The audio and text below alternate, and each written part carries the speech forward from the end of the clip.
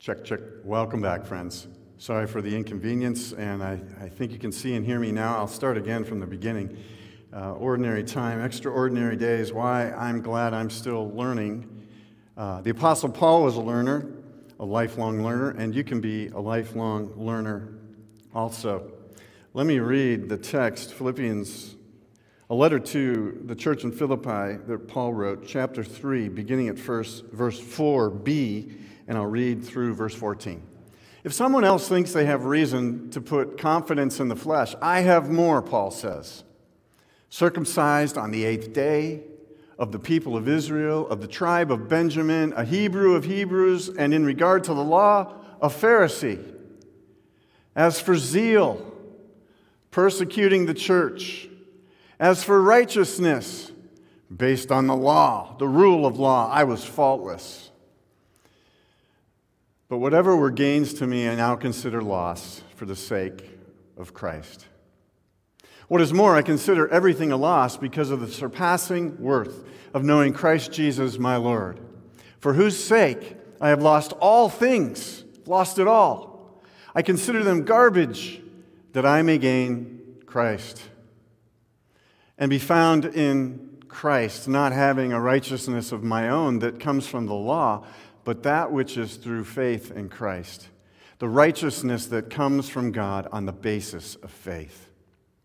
I want to know Christ, yes, to know the power of his resurrection and participation in his sufferings, becoming like him in his death, and so somehow, attaining to the resurrection from the dead. Not that I've already obtained all this, or have already arrived at my goal, but I press on to take hold of that for which Christ Jesus took hold of me.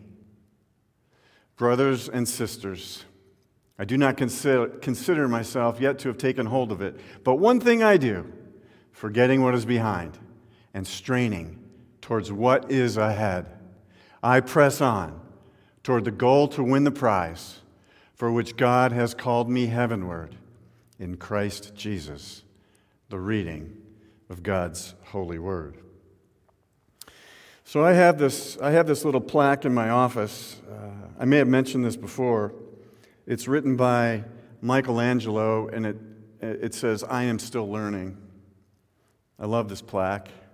It's chipped on the edges now because it fell and broke on the last earthquake or two that we've had. But what a great reminder that, we're all perfectly imperfect and still in process. We still are in growth. We still are in God. We still are in gospel. And I mean, if it's good enough for Michelangelo, right, the painter of the Sistine Chapel, the sculptor of the statue of David, a man who is a poet, an architect, the humility of I am still learning is striking. It's reminiscent of Socrates, who also said, the wise person knows that they really know nothing. What an inspiring reminder that we're all still learning. Paul writes this morning a great before life in Christ, his conversion to Christ, and then life after Christ. Paul gives us in this text his witness. Paul in this text gives us a testimony. Paul had lots of titles. Paul had lots of degrees. Paul had everything. But he considers it rubbish, a loss for the sake of knowing Christ. Titles mean nothing. Testimonies mean everything. 4 reasons to be a lifelong learner in Christ. The audit of Christ is real. Christ is auditing our life with us as we listen to our life, lay it bare before Christ. There is an audit of our life that is real.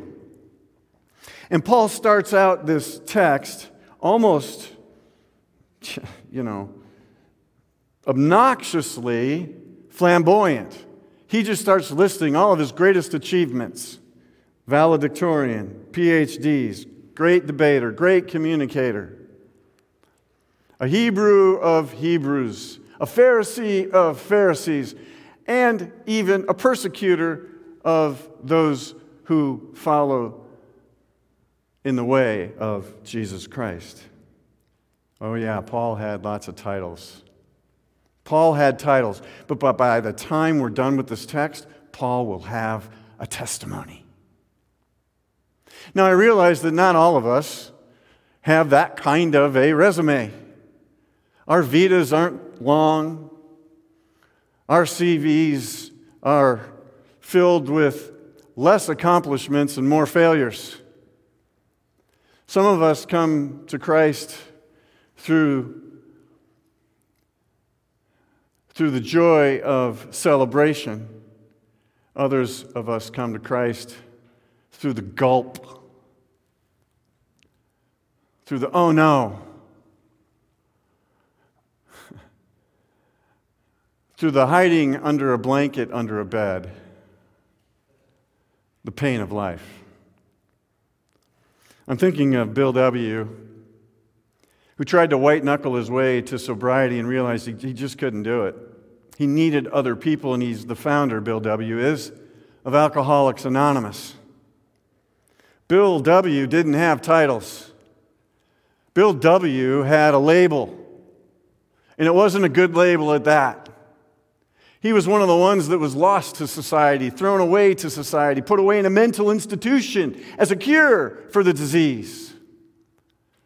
Bill was no Paul.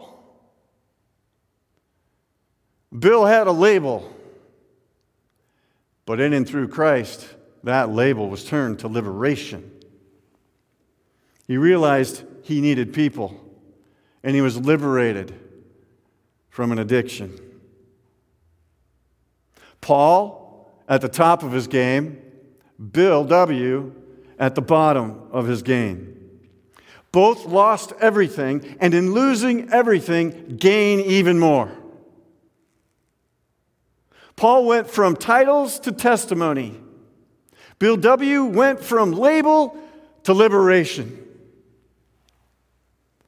The audit of Christ is real if we're honest, because Christ never leaves us where we're at. Always brings us forth to testimony, to liberation, to new life.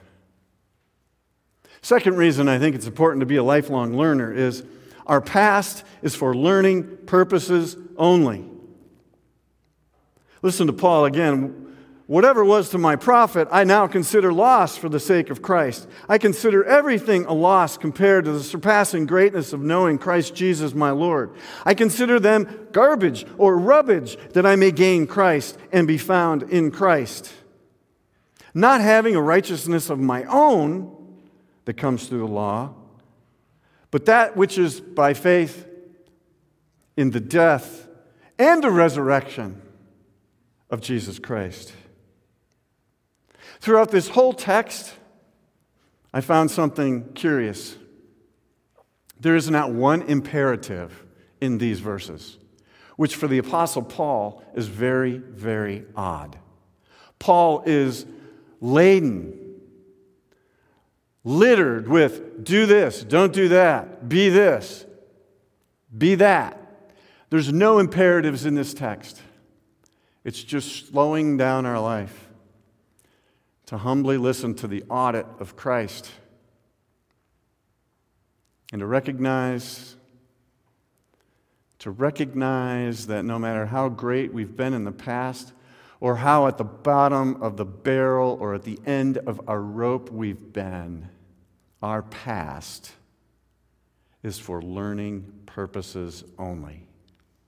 Paul says, I consider it all loss. It's rubbish. Doesn't mean anything. Doesn't matter. This text is just about listening to the audit of Christ in your life. Listen to your life. No matter how great you think you are, you're not. No matter how throwaway you think you are and undeserving, You're not that either. This text is a move from achieving in Paul to receiving the gift of God in Jesus Christ. This table is about that move. This table is not about achieving anything. It's about receiving.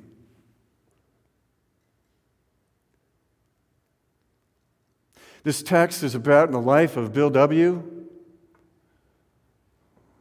moving from gulp, my life's a mess, it's over, it's horrible, I'm nobody, I'm a throwaway. It's the move from gulp, to the open hand of God in Jesus Christ, the open hand of grace. This table is about that move. Paul also says there's nothing, and I mean nothing, that can separate us from the love of God in Christ Jesus our Lord. And wherever you are, say amen. The third reason to be a lifelong learner. My friends, there's power when we live into the resurrection of Jesus Christ.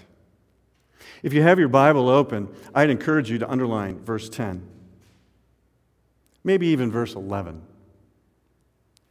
Listen to what Paul says. Christ's audit is real.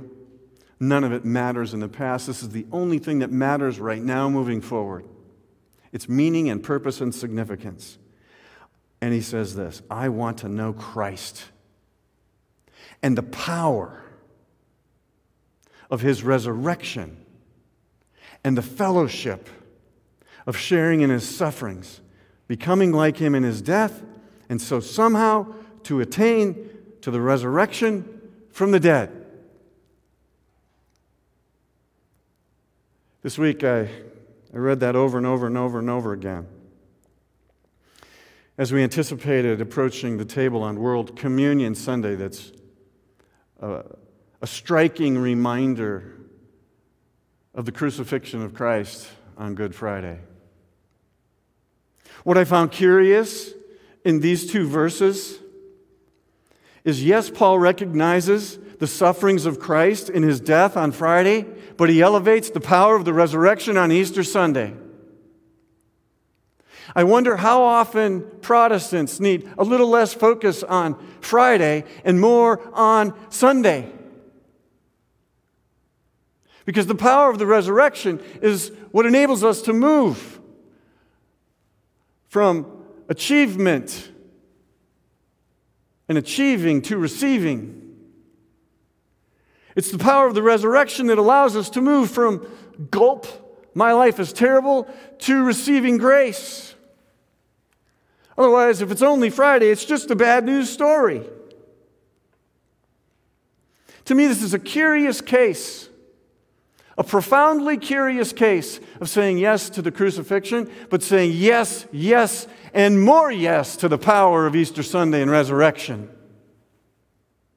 Because the resurrection of God in Jesus Christ is what liberates and unleashes and unchains and gives us a meaning and a future and a purpose and a hope.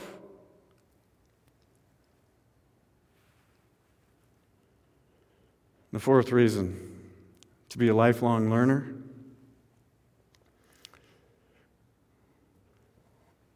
We live one moment at a time, step by step. We don't regret and linger the past. It's been considered rubbish. We don't future trip about tomorrow because today we can live into the power of the resurrection. It's never about winning, it's only about finishing. We finish. Paul is asking us to plod our faith, to take one step in front of the other every single day, to live in step with the Spirit of God during the signs of the times. Even when the signs of the times and the Zitzim Leben of the day is filled with bad news stories and exhaustion and anxiety and more exhaustion and more exhaustion and uncertainty and fear. But all of those have, in the words of our friend Len Plick, an antidote. The antidote to that is plotting resurrection life one step, one day at a time. That's what it means to live into the power of the resurrection, not the gloom of the death of the crucifixion. When we lived in Seattle, Dawn had a gal friend, and her husband was more of an acquaintance for me, Ed. Ed was like 65 years old, but he was one of these guys that was way older than he looked. In other words, he was 60-some years old, but he looked like he was 30, right? I come to find out that Ed is a rock climber, a mountain climber, and not just a novice, but he would lead expeditions up Mount Rainier and back, which is not a small task. And he's also climbed bigger mountains in Europe. I don't even know the names of them because I'm not a rock climber. People die when you go mountain climbing. I'm not really interested in that. I'm kind of wimpy. But I found out from Ed, who was a Sherpa and a guide, and would lead teams. I said, Ed, when you get higher and higher and you get less and less oxygen, how do you walk? He said, Tobin, first, you're in great shape. And second of all, you'd be amazed at how slow plodding your steps actually is. He said, sometimes you would have to wait a minute to catch your breath just to take one more step. And you were all clamped in. Sometimes it was so high you'd have to throw a little oxygen in. And then another step. The closer you get to the summit, it got slower. Being a lifelong learner means that even in the moments when we're that uncertain, the power of the resurrection is the inertia and the energy that allows us to live and breathe one step at a time.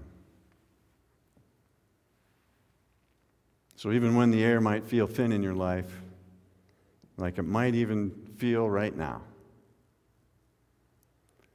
the power of the resurrection of God and Jesus Christ allows us to plod faith, the energy and the inertia, Holy Spirit driven, one step at one time.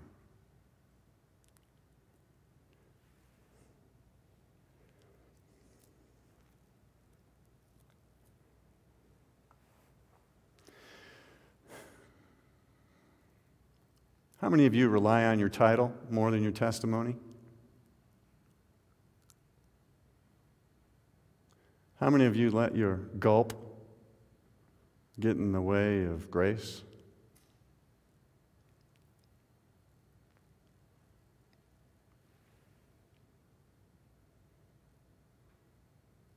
Titles are fine, but testimonies are desired.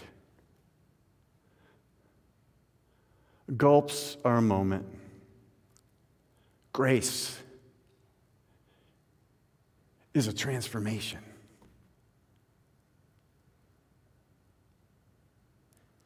And how do we do it, Paul says? I forget what is behind and I strain towards what is ahead. I press on toward the goal to win the prize for which God has called me heavenward in Christ Jesus. Today, if you've never written your testimony, life before Christ, life coming to Christ, and life after Christ, I encourage you to do it. For those of you that have done that, but you're tired, you're exhausted, you're uncertain, Friday is more real to you than the power of Resurrection Sunday. I want to encourage you to take the step-by-step challenge. And the step-by-step challenge is just real simple. No matter how beaten down you are, no matter how thin the air might be. No matter how tired you are of sitting around at home, wondering if you're going to get the vid. That's what we call it at our house. Just take the step by step challenge.